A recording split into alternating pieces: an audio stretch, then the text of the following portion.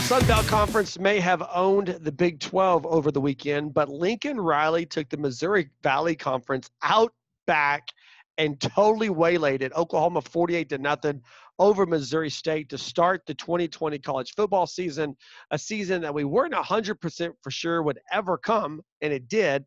And it's off to a great start if you're an Oklahoma fan. And there's just lots of directions you can go with this, Rich. Trying to figure out just how good this team is for Oklahoma, or maybe how bad Missouri State is. But let's start with the offense, with a couple of freshmen really just kind of having a heyday in their coming out party. That would be Spencer Rattler and Seth McGowan. And if we want to go for the trifecta, we could just throw Marvin Mims in there as well. Start with Spencer Rattler. Great. Here's what I'm just going to say this because I want your thoughts. But you gotta take into account the level of competition, which was not extraordinary at all. But the level of competition doesn't dictate certain things like accuracy and touch. I said this on Twitter during the game Saturday night. It was almost Sam Bradford-esque the way he was putting the touch on the deep ball. Started 7 for 7 in the game, and really his best pass of the night was that 8th pass that Charleston Rambo dropped in the corner of the end zone. That was a beautiful pass. I said on Twitter, it was almost too perfect, I guess, for Rambo to get underneath it and handle it properly. But when you talk about, the yardage, 290 yards, 4 touchdowns, only playing 2 quarters, that's great. And you can say, well, it was Missouri State. And it was Missouri State, which is, if you listen to the pregame podcast going back to last week, I said that this is one of the worst one of the worst opponents. It probably is a bad podcast as well. One of the worst opponents that Oklahoma has ever brought into Norman. But again, when you talk about his command of the offense, the way he understands, and as the way he just puts the ball in place, it doesn't matter who the opponent is. That was impressive.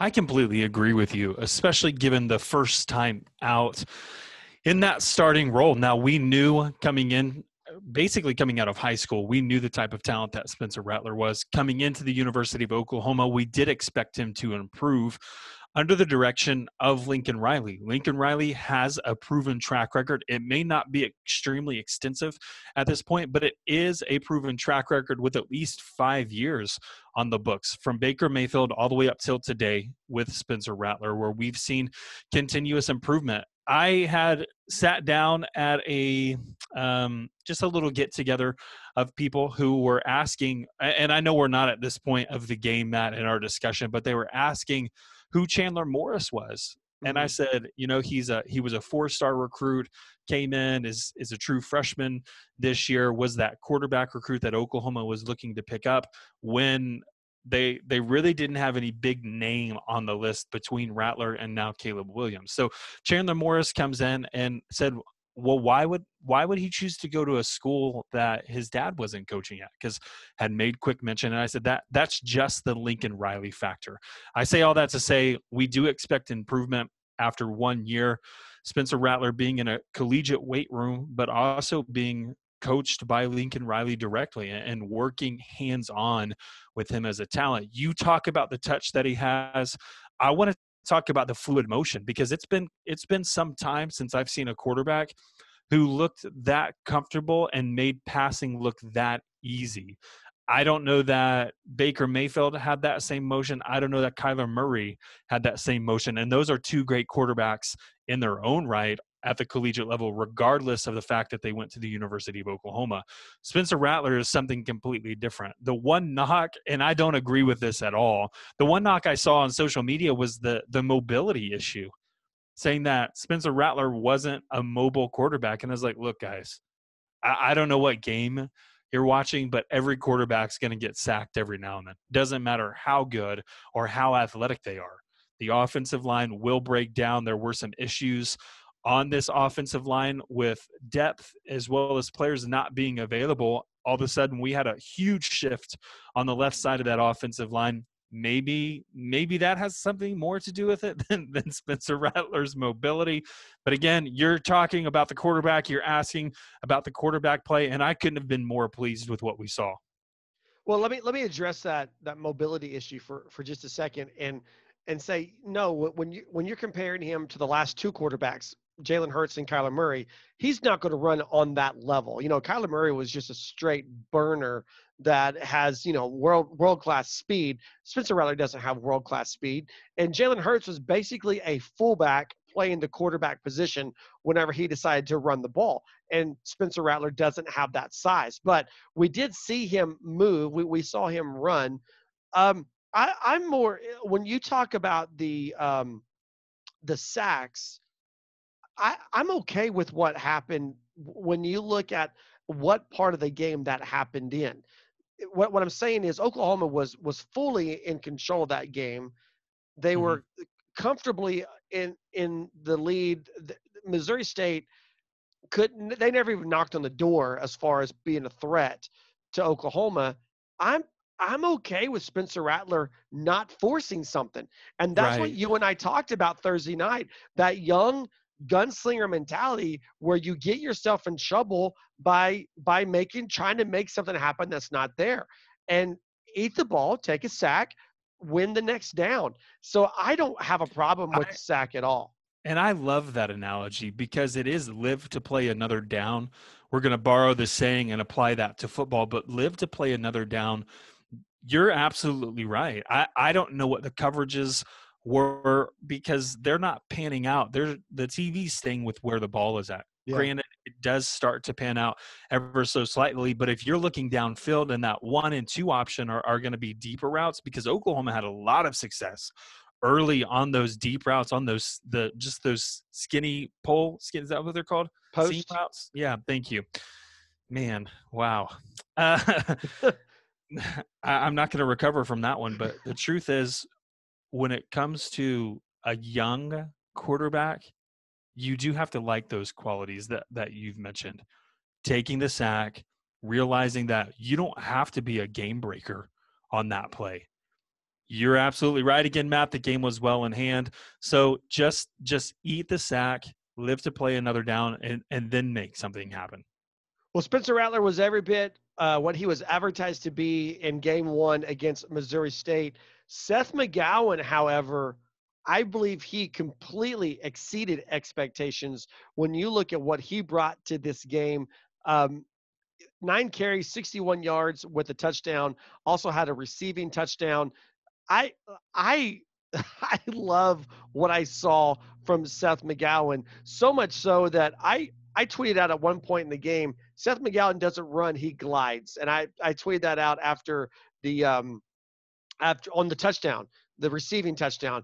Mhm. Just the way he strides. And um we knew starting on Friday, there was some really big rumors coming out about players not being available to play. We had already talked about how deep Oklahoma was going to go into this running back rotation, and they went every bit as deep as we expected them to. They just went with different guys because of Pledger being out.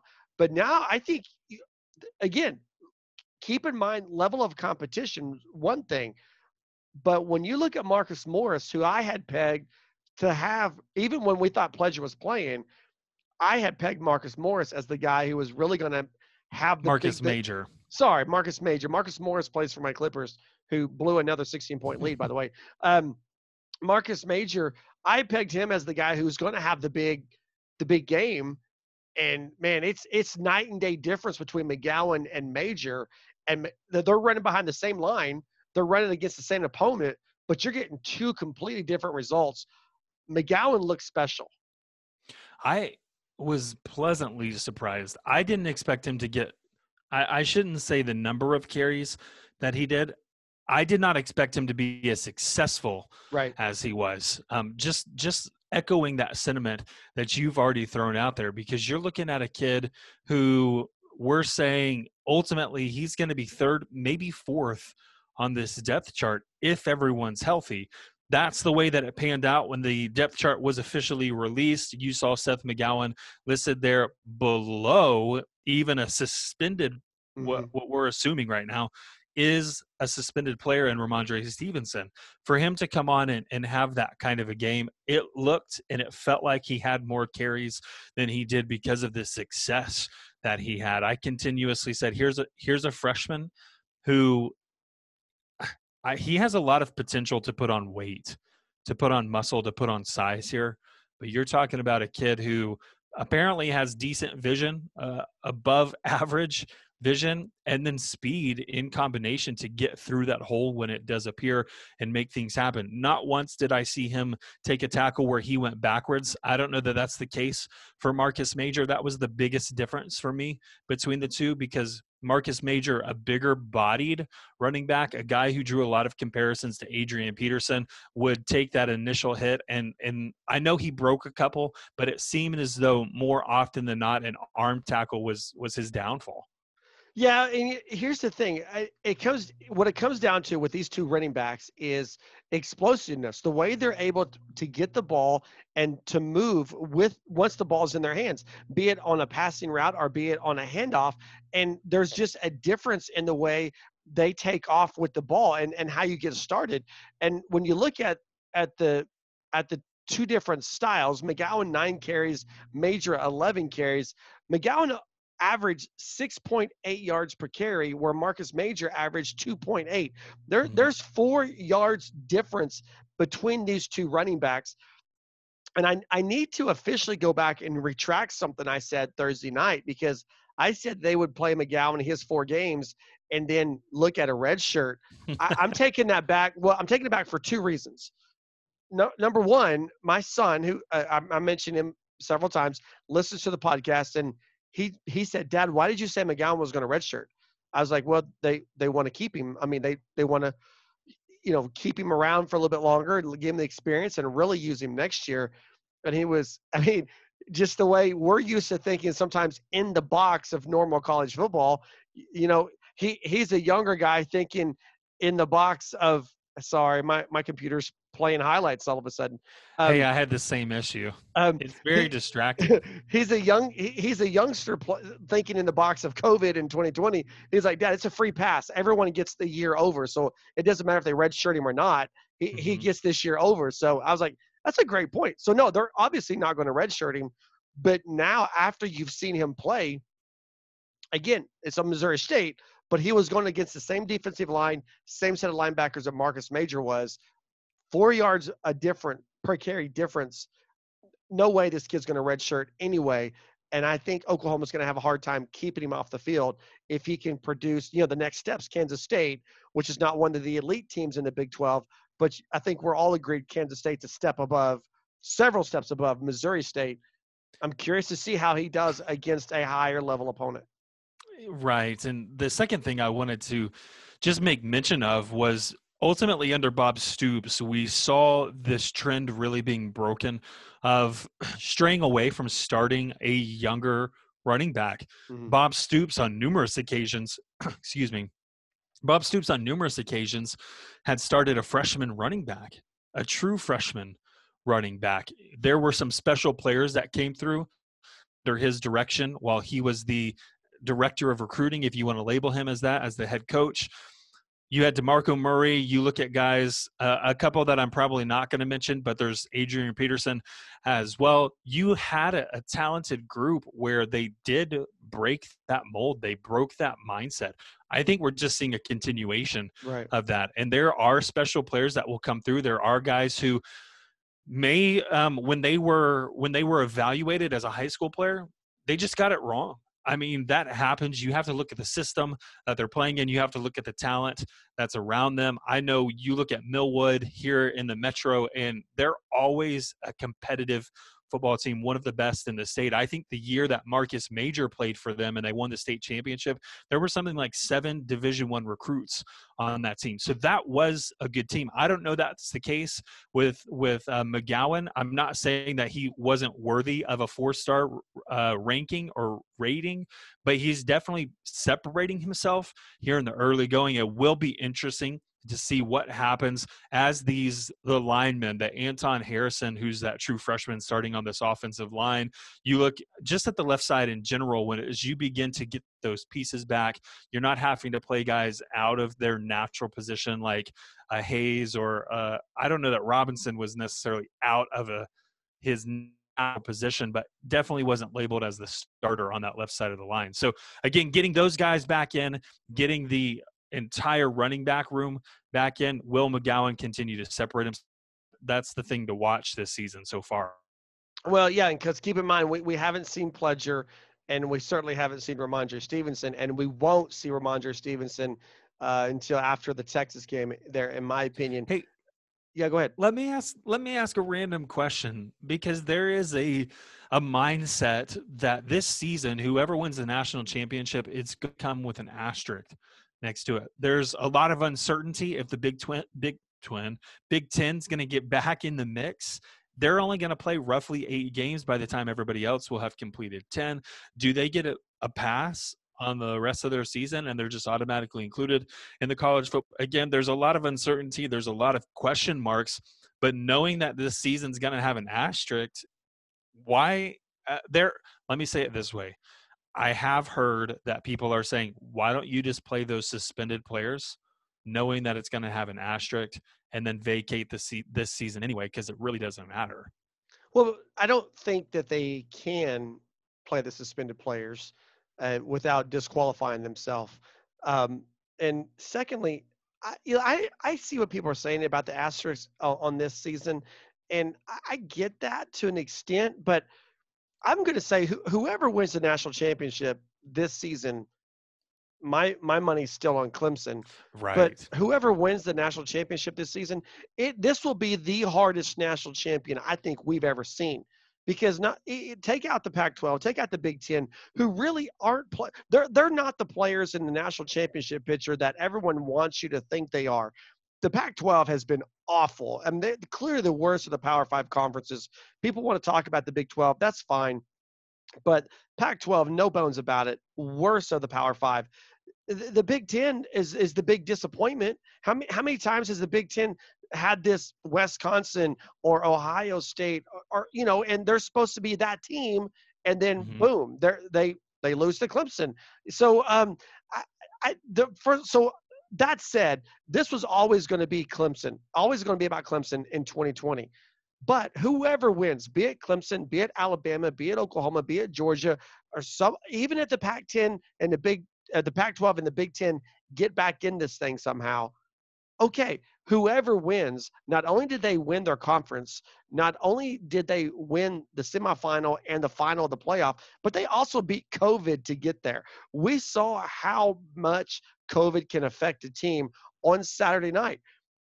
We've also seen it in the Big 12 when you look at the Baylor game getting canceled, and you look at the Oklahoma State game getting pushed back a week. You look at TCU getting canceled. 3 of the 10 Big 12 teams didn't play this weekend because of COVID. Oklahoma missed some key guys on Saturday night because of COVID. So when you talk about, there's going to be an asterisk. What do you mean? It was COVID? I thought they all slept in. Well, that was a funny tweet, by the way, from Gabe Burkich. But the point is, the point is this. Whoever hoists that trophy in January, they've done more to win a national championship than any team in the last 100 years to get there. So I don't understand, hey, let's talk about an asterisk. It doesn't count. No, it counts, and it counts in a big way on that. Before we close this out, Matt, I do want to go on record and say I had asked you a true or false question about Spencer Rattler and whether he even deserved to be in the Heisman conversation in terms of odds making. You knew that he jumped up to that number 2 slot behind Trevor Lawrence with the Big Ten as well as the Pac-12 sitting out. I said, was he worthy? I've got to retract that mindset or anything that I had projected out there saying that he wasn't, because he's definitely a generational type talent. Now, those seem to be more and more common at the University of Oklahoma, specifically at that quarterback position. But I am fully on board with Rattler being this generational talent who may only play this year and next year before jumping into the NFL. He's that. Okay, one game. I get sample size is real small, but he appears to be that good. Not just one game, but only 2 quarters. And it's almost like Lincoln Riley knows what he's doing when it comes I to know. evaluating quarterback talent and then developing it. And yeah, Spencer Rattler is going to be special, and it's just the next in line of what Lincoln Riley's doing Mhm. with this run of quarterbacks. You know, we saw that when Bob Stoops came in '99. I wrote about that a little bit when we did our game notes post game. Is you had Josh Heupel come in. I don't even know if you know this. You had Josh Heupel come in '99 in his debut. He Mhm. threw 5 touchdown passes. Do you know the next quarterback to throw 4 or more touchdown passes? Landry And Jones. nope, the next quarterback to throw 4 touchdown passes in his debut. So Josh Heupel threw 5. The next Mhm. quarterback to throw 4 in their debut as a starter was Blake Bell. So you had all that time from Josh Wow. Heupel to Blake Bell without a quarterback throwing 4 touchdowns in their first start. And then Spencer Rattler comes in and does it Saturday night. Now, here's the thing, though, that you got to keep in mind. Spencer Rattler is a freshman. Blake Bell was a junior. Josh Heupel was a junior when they made their first ever starts at the University of Oklahoma. So you got a guy coming in as a freshman doing something that only 2 other players have done since Bob Stoops introduced this spread offensive concept back in Mhm. 1999. That tells you how special Spencer Rattler is.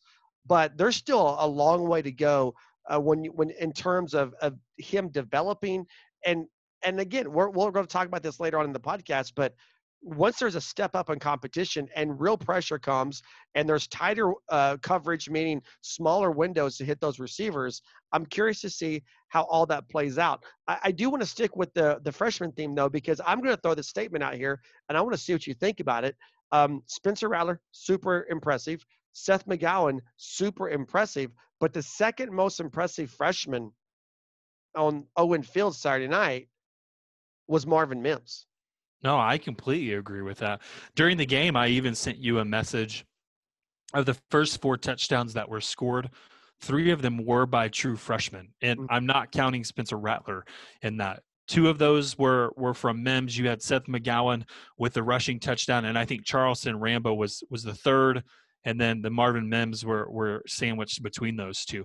You look at a guy who we knew had speed, we knew had a realistic possibility of getting on the field despite the talent that came in the recruiting year before him as a receiver. He's a guy who a lot of people had high expectations for, knew that he could do some damage if defenses didn't necessarily pay utmost attention to him. And I think we saw a lot of that because you saw him immediately get behind defenders and you saw him know what to do once he was behind that defender. It wasn't the oh no, holy crap moment that there's mhm. no defender around me. I'm going to drop this pass. No, he looked like a veteran out there, a guy who had a lot of experience, a lot of poise about himself and the ability to in the moment just do what he knows he can do. Yeah, and the coach has to have a lot of trust, particularly in a true freshman, to put him as a punt returner, and Mhm. he even looked special there as well.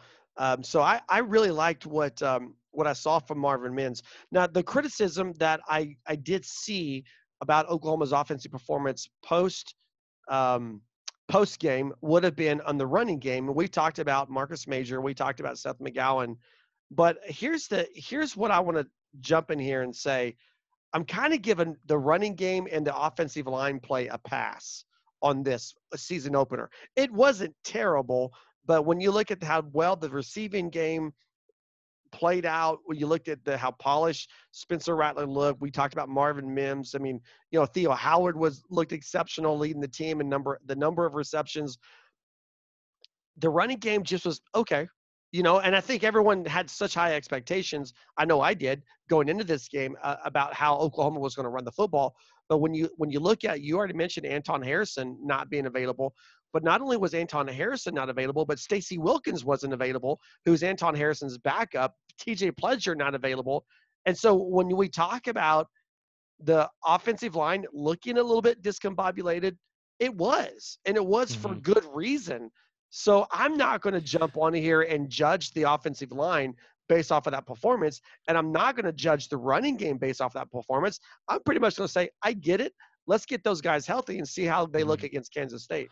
It is the one area of when we look at or when we want to begin to discuss areas of improvement, that's the one that was most notable to me. The skill position players seemed to know exactly what they were doing. They had everything figured out, but that offensive line was glaringly not up to what we were expecting, giving the returning talent. Sure, I know some new names surfaced and there were going to be some starters that we may not have even expected to be in that kind of a role Mm-hmm. this year or even step onto the field this year. Needless to say, I thought the offensive line did phenomenal in pass protect. There were times where it looked as though Spencer Rattler had all day to throw the ball. But again, as you've mentioned in that running game, too many players making contact in those gaps, too many defenders for Missouri State figuring something out. What I don't know if they were using just some kind of a quick swim move or whatever it was, but it was certainly throwing Oklahoma and individuals off balance, which then meant that Marcus Major was not the running back that we expected him to be. Yeah. Okay. So all of that said, here's my last thing I want to talk to you about on the offense. Chandler Morris better than Tanner Mordecai. Give me your thoughts. I don't know, Matt. Chandler Morris, when he came in, we knew that the game was over. We knew that it was to get him some playing experience, and we knew ultimately. I believe that Oklahoma is going to groom him to be that backup next year to Spencer Rattler.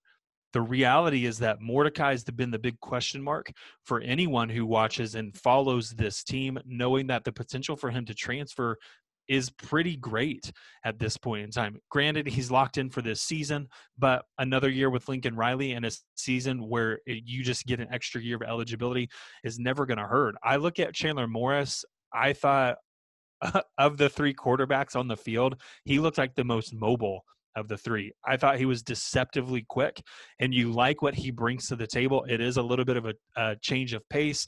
You see what he did passing wise. I mean, he was 4 of 4, but Tanner Mordecai, 14 of 17, he matched what Spencer Rattler did. I just didn't feel as though they gave Mordecai an opportunity to throw downfield, and that was by virtue of not wanting to run the score up. That was just my take on it. I could be completely wrong, but when you don't open up the opportunity to throw downfield, it's hard for me to say that Mordecai was behind Chandler Morris on that game. Well, keep in mind that Mordecai did throw downfield and he threw an interception in the end zone. Mm-hmm. So that there's a knock against you as well. But we go back to the top of the podcast when I talked about. I have that, to correct my stat. I said Chandler Morris was 4 of 4. He was just 2 of 2. But you go back to what I said at the very top about the way the ball spins, the placement, and just the touch, and it was there for Chandler. Go back to look at that. Look at that very first throw that Chandler Morris made. It was exceptional. And you mentioned the speed, the wheels that he has. I've been high on this kid. You think back to last year, November, December, when we're wrapping up recruiting. I'm the one talking about Chandler Morris and Oklahoma getting him. I liked him then. I like him now. Mm-hmm. I think he to me, limited sample size, only 2 passes, but I liked what I saw from him way better than I liked from Mordecai. And I feel like Mordecai was pressing a little bit. Spencer Rattler let the game come to him. Chandler Morris let the game come to him. I feel like Mordecai tried. Well, we talked about Thursday night. He's the one who tried to do too much. Now, to clarify what I'm saying is I am not at all saying that Morris needs to be QB number 2 in 2 weeks against Kansas State. That's not what I'm getting at. I'm just saying he looked really, really impressive Saturday night against a team that's, let's be honest, is a step above 6A high school football here in the state of Oklahoma. Mm-hmm. So that's our thoughts on the offense. We do have to talk about defense because as impressive as the offense was, I think the defense may have matched them stride for stride. Hey, it's Kaylee Cuoco for Priceline. Ready to go to your happy place for a happy price? Well, why didn't you say so? Just download the Priceline app right now and save up to 60% on hotels. So whether it's Cousin Kevin's Kazoo Concert in Kansas City, go Kevin, or Becky's Bachelorette Bash in Bermuda, you never have to miss a trip ever again. So download the Priceline app today. Your savings are waiting. Go to your happy place for a happy price. Go to your happy price, Priceline. Sooner Nation podcast. He's Rich. I'm Matt. Oklahoma 48-0 blanking the Missouri State Bears in the season opener. Here's the first thing I'm going to say about the defense, Rich, is I don't care who you're playing. A shutout is hard to come by. I mean, it's not like they happen every day. It doesn't. And so, yeah, go ahead. I mean, the one word that I'm using to describe a majority of the positions that we're going to be talking about is impressive because of the condensed offseason, because of the label of speed defense. There were certain aspects that we were certainly hoping would manifest themselves on the field, and one of those was that speed. How would this defense look without Kenneth Murray? How would this defense look without some of these experienced potential leaders available in a Caleb Kelly at that linebacker position? Would they be able to flow to the ball? Is Deshaun White, again, linebacker position, a guy who can take over and ultimately continue the streak that we saw for the past 3 years while Kenneth Murray played that position? There were a lot of question marks specifically in the middle of this defense. There were some question marks there along the defensive line as well. And so when you look at a team that put up the type of numbers that they did, especially in the first half, I think when you can hold a team below 100 yards, in fact, I think they held them below 50 yards in the first half. When you can do that, it doesn't matter who the opponent is. You can hang your hat on that. That's a good outing. Yeah, you talk about some defensive stats here. Oklahoma, for the entire game, only gave up 7 first downs. Missouri State was 0 for 1 on fourth down, and this was key to me, 0 for 11 on third down, and 135 total yards of offense. And then the big one is Delarian Turner-Yell coming up with the interception, Alex Grinch, speed defense, producing a turnover. I liked everything I saw about it on all 3 levels of the defense. I love seeing Trey Norwood back in there. I was watching, that's one of the things I said to be watching, how they rotated those corners. I thought Perry and Winfrey up front was, again, uber impressive, but we're talking about level of competition here. But you got to beat the guy who's in front of you, and whether he's wearing a white Missouri State Bears jersey or whether he is wearing a burnt orange Texas Longhorns jersey, you got to beat that guy in front of you.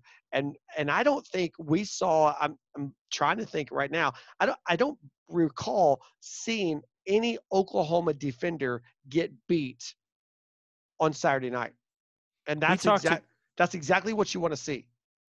We talked about the mobility of Missouri State, specifically at the quarterback position when Jade Johnson was in there before that injury. And I said that it was one of the Achilles heel of this Oklahoma team in the past. With Alex Grinch, is it something that is it a riddle that they would be able to solve? And I absolutely think they were able to do that, given the fact that Jalen Redmond wasn't available, given the fact that Ronnie Perkins didn't play. Again, we were looking at the entirety of the defensive line and saying, what kind of impact would an Ellison have? What kind of an impact would a Winfrey have at that defensive tackle or nose tackle position? And would the defensive ends be able to do some containment on there? I thought they did an excellent job. Right. You look at kind of mixing some things up. I noticed specifically Oklahoma would put the 4 down defensive linemen on that line. And right before the ball was snapped, their timing was impeccable because there would be a shift right before the ball was snapped. A linebacker would assume the role of essentially a defensive end, more of that tweener, a Nick Benito position. Really, I mean, that really favors his play style. So he's sliding up as that defensive end or as that edge rusher. And they had a lot of success with that because I felt like Missouri State never knew where the pressure was coming from, and I didn't feel as though Oklahoma mixed it up a ton. That's a good sign. Right, and we talked about that Thursday night, is if you're not going to get pressure from your defensive ends, which I still think is going to be hard to do in the absence of Ronnie Perkins, can your defensive ends keep containment and you bring pressure from somewhere else? And we Right. absolutely saw them do that. And here's the thing that I really, both sides of the ball, but me more so on defense, because the defense is the aspect of this football team that needs to take a step forward. Offense has been humming for years now. Special teams, even in the absence of Gabe Burkich, you're still perfect on field goals, perfect on extra points. Special teams, the return game, they never really got to return a kickoff, but a punt return was good. So special teams is there. The defense is what needed to take a step forward. And we talked about several times. How many times did I say pregame, no spring ball, limited summer workouts, and what I feel like was a rushed summer camp that was even interrupted by sending everybody home when they found out they weren't going to start on the 29th. You didn't have the mistakes that I thought could possibly be there. Right. Those mistakes weren't there. Oklahoma was fundamentally sound defensively. They're fundamentally sound when it came to tackling, fundamentally sound when it came to getting lined up, fundamentally sound when it came to covering. They were everything. This was a team that didn't look like they were making a season debut, much less a season debut coming off a year of a pandemic with interrupted preseason activities. I love that about this team. And I watched a lot of football on Saturday, and I saw a lot of teams that you just think, oh my gosh, this team, they didn't work on fundamentals. And you could even go back to that Labor Day matchup with BYU and Navy, and you watch Navy and you're thinking, holy cow, how are they this bad? And then you hear, yeah, they never went live. They never did any live. And so there was pause to stop and say, okay, I'm worried about this when it comes to Oklahoma's defense, who clearly needs to take a step forward.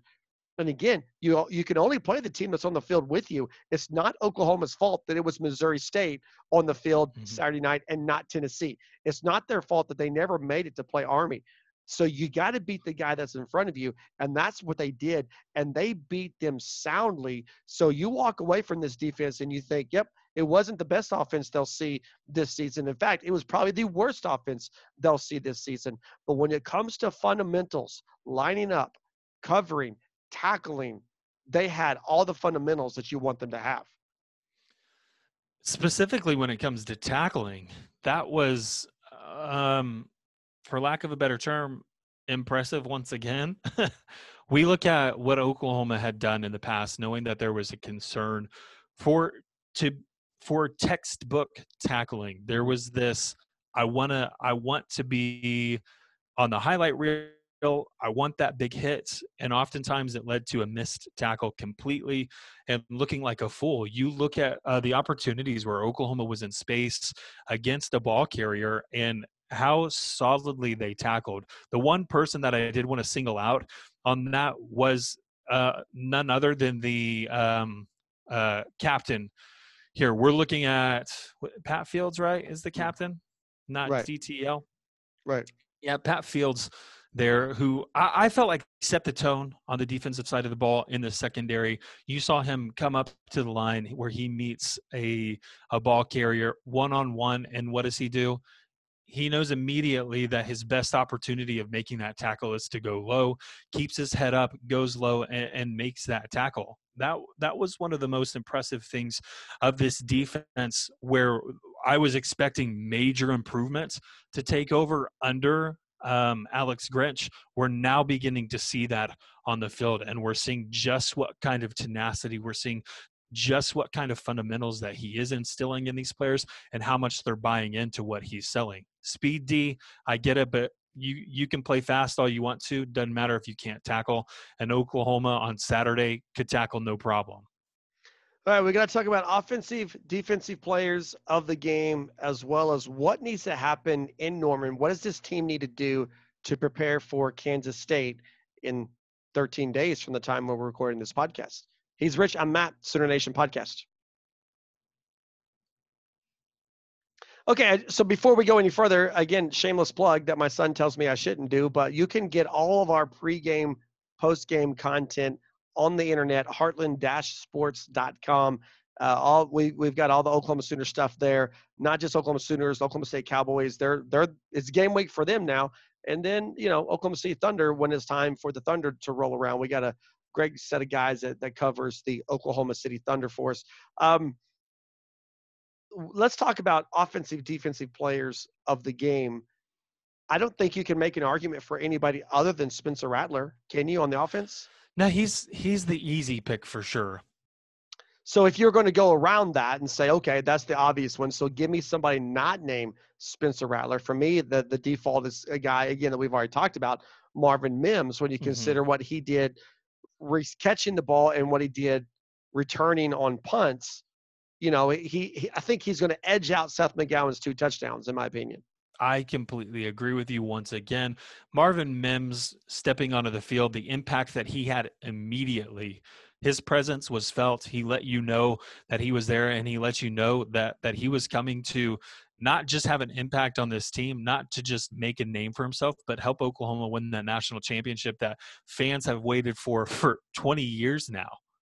Right. I mean, it's crazy. It's been 20 years. Defensive side of the ball, I've got Brian Asamoah. He was a major impact from the very first play of the game, but he set the tone early for this defense. He led the team with 7 total tackles. There's several guys. You mentioned Pat Fields. Perry and Winfrey had a good game. There's several guys that we could call out on the defense as being those game breaker guys, player of the game type performance. But for me, it comes down to Asamoah just because he led the team in tackles, but also I go to that very first play and then just the way he set the tone of physicality on that second drive early in the game for Oklahoma's defense.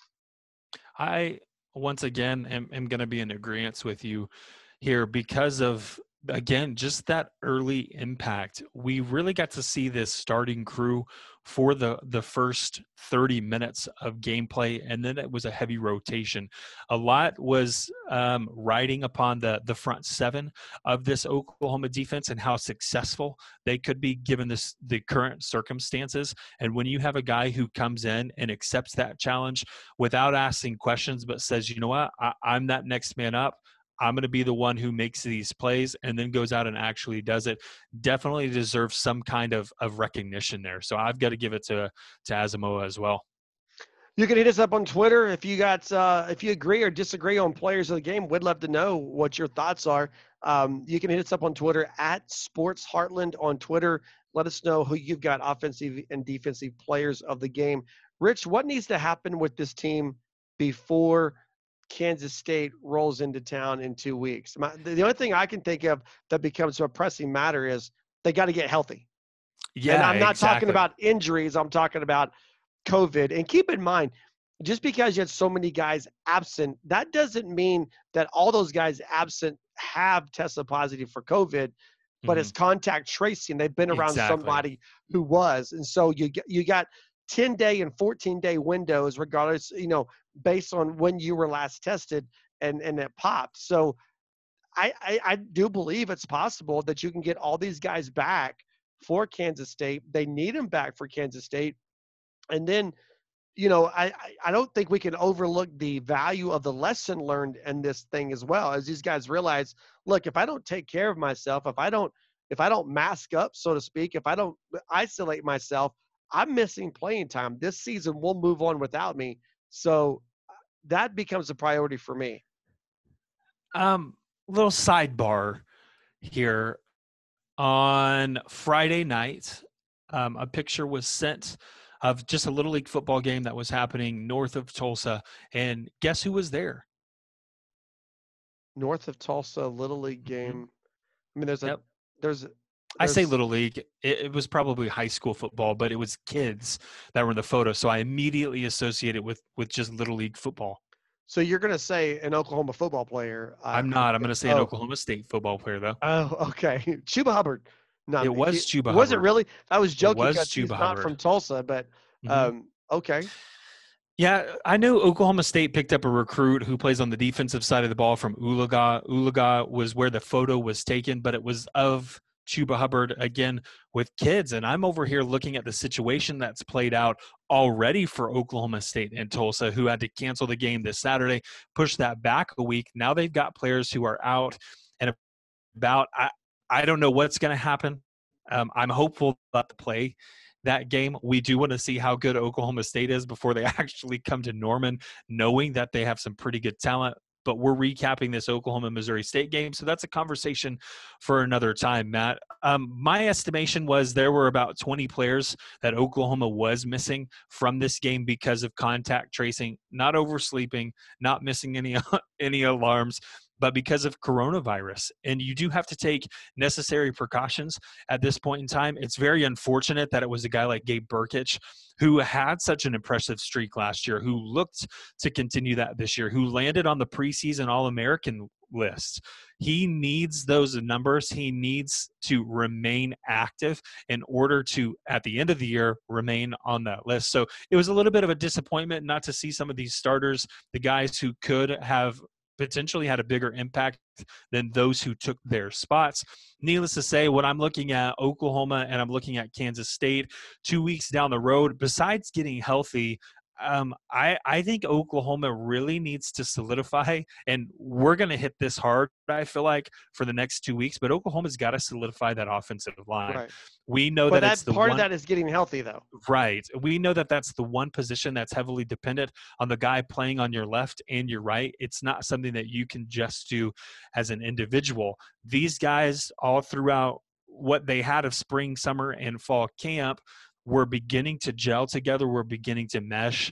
And then it was as if the rug was ripped out from underneath them here on September 12th as they stepped onto the field without full depth there. Now, the skill position players just seem so deep at this point in time, specifically at that receiver position, that I feel like you could miss one or two and not have a huge setback. But the offensive line is a completely different story. So what Oklahoma, in my opinion, needs to do in preparation for Kansas State, just kind of figure that out. Let's solidify some things, maybe have even a backup plan so you know where you're going if someone doesn't play instead of just being thrust into the fire. Oklahoma's been very fortunate that they have a coach like Bill Bedenbaugh, a guy who has done an exceptional job of evaluating, a guy who has done an exceptional job of putting players in a position to succeed. I do expect that to continue moving forward, but given the fact that he'll have 2 weeks, doesn't matter who's playing what position, I think we should see a better outing from that group in general. There was one point in the game, I think it was Bray Walker got rung up for a penalty. And, Bill Bedenbaugh came out in the field a little bit, and even with his mask on, you could just tell the look on his face was not a look of pleasantry or pleasure. So yeah, you're right. Bill Bedenbaugh, I've got full confidence he'll get those guys in shape. And you got to give him credit for putting together an offensive line. Again, we talked about Anton Harrison not available, and Stacey Wilkins, his backup, not available for this game.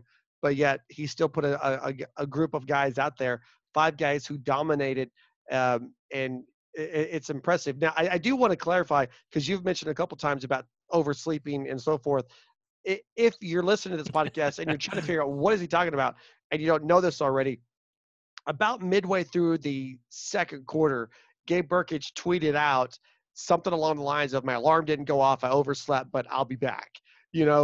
Just as a joke, a sense of humor. Clearly, he's sitting out for one reason or the other. And Matt, other players had jumped in. I don't know if you saw, but they were but quoting his tweet and saying, "Me too." Yeah. But Burkich is the one who got all that started, right. and it was driving me nuts that it took, I think, the 4th or 5th time. It was three extra points in before they figured it out. They finally realized, wait a minute, on the 4th one. This isn't Gabe Burkich out here. Right. All right. So, yeah, and I agree with everything you're saying. I think offensive line takes center stage over the next couple of weeks. I think continue to expand depth on that back end of Oklahoma's defense. When you look at the linebacker core and the defensive backs, continue to expand the depth there, and getting ready for a Kansas State team that I didn't expect. I didn't have high hopes for them, but again, I didn't expect them to lose the way they did on Saturday in their opener. Which brings us to our final topic.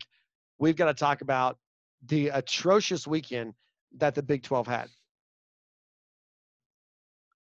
So on this topic, when it comes to the Big 12's opening weekend, let's start with the positive. I'm happily ready to admit that I was wrong on this West Virginia absolutely demolishing Eastern Kentucky 56-10.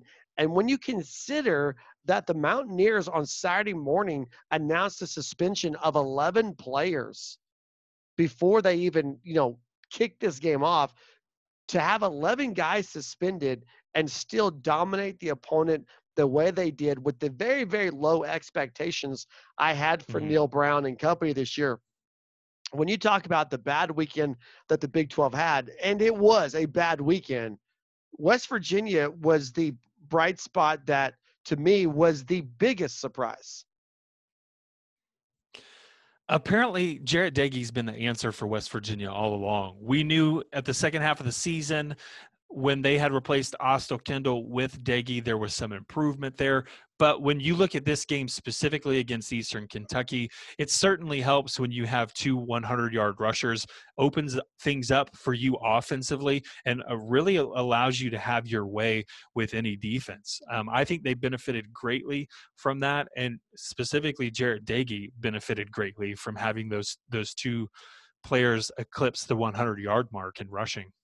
Yeah, and you feel bad for Austell Kendall, but it is what it is. And Doege, of course, a lot of people remember his brother Seth playing and slinging it out in Lubbock, Texas for the Red Raiders. But different, they looked impressive. Again, you got to look at quality of competition. It was definitely a better opponent than what Oklahoma played, in my opinion. But let's see how that translates into conference play now. Sticking with the winners, Texas just dismantled UTEP in a game where we've talked a lot about new offensive coordinator and the expectation for Sam Ehlinger not to be a runner, but to throw the ball. And he did that to the tune where I believe he's going to be the offensive player of the week in the Big 12 this week, 400-plus yards. Impressive, again, UTEP, but let's say better opponent than Oklahoma played, but UTEP. Sam Ehlinger, Longhorns passed the eye test for me on Saturday night. One of the biggest questions for the Texas Longhorns was the offense that was being installed, and would Sam Ehlinger's arm be able to keep up? Through game one, it appears to be the case. Again, as the defenses get better, as the defenses put more talent, more speed onto the field, I don't know if that's going to continue to be the case, but Texas did look impressive in their first outing. It's a large reason why they've climbed inside of the top 10 in the most recent rankings. But again, I know those teams that aren't playing are also falling out. So again, you look at the performance, you mentioned the eye test, and Texas has passed in week one.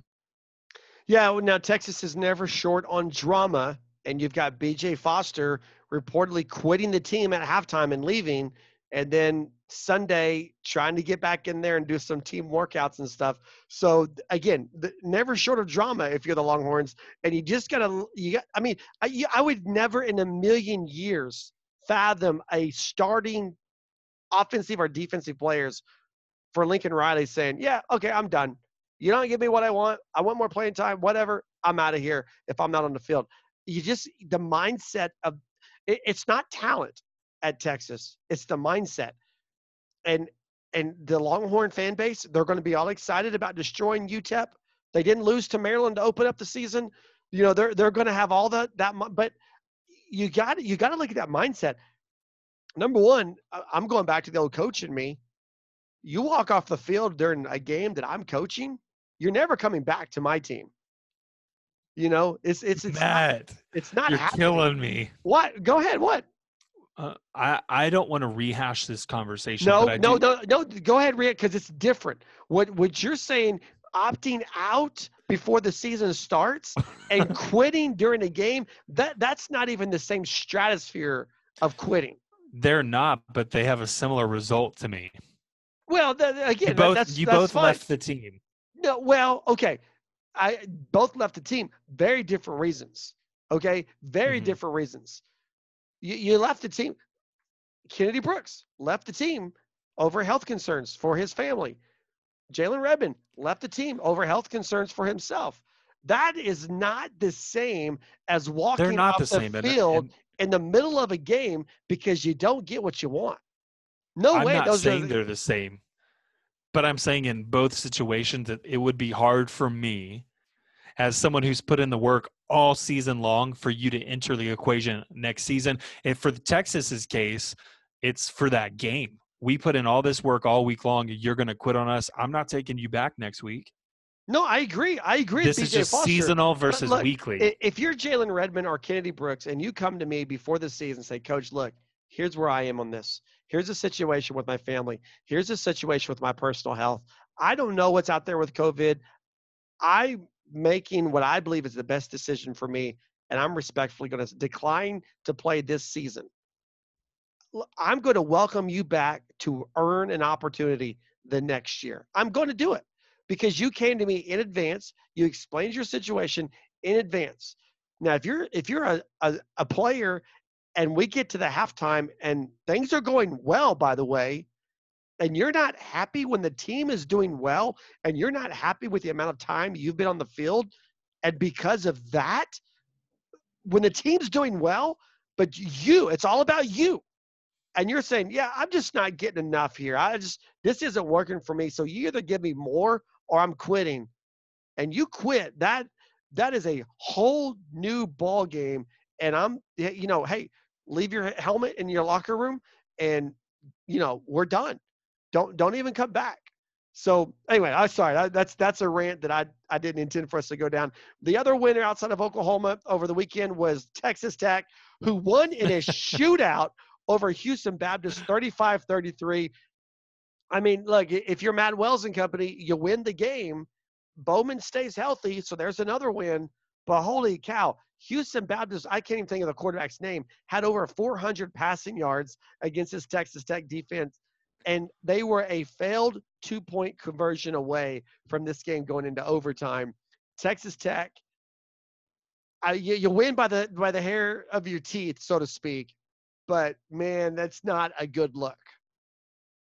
I will tell you this, Matt. I'm going to give you an opportunity to go ahead and look at your Big 12 power rankings and move Texas Tech down.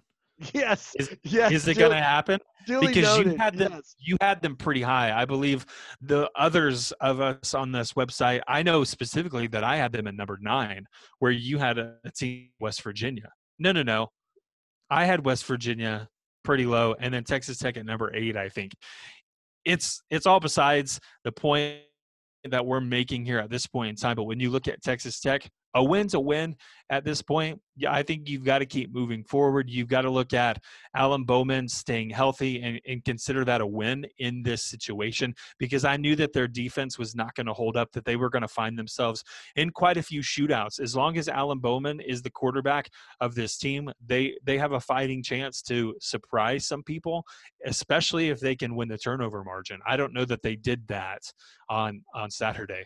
Well, they're going to put up numbers offensively, but there's some they're burning the midnight oil in that defensive coach's room trying to figure some things out. Mm-hmm.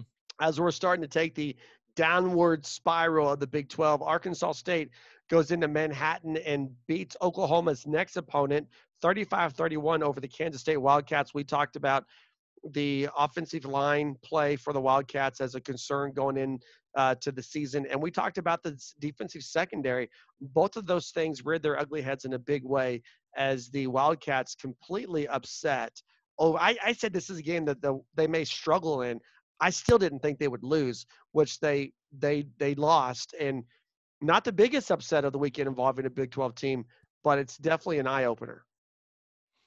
Kansas State, it was a bigger eye-opener for them more so than it was for us, who were thinking that would have been a fairly easy win, maybe a bit of a challenge, but a very winnable game for them. For them to walk away with that loss, utter surprise there. I watched the beginning of that game and then had to go about my day, so I didn't get to finish it. When I did finally check into the scores, again, it was shock and awe that was on my face because I definitely didn't expect that.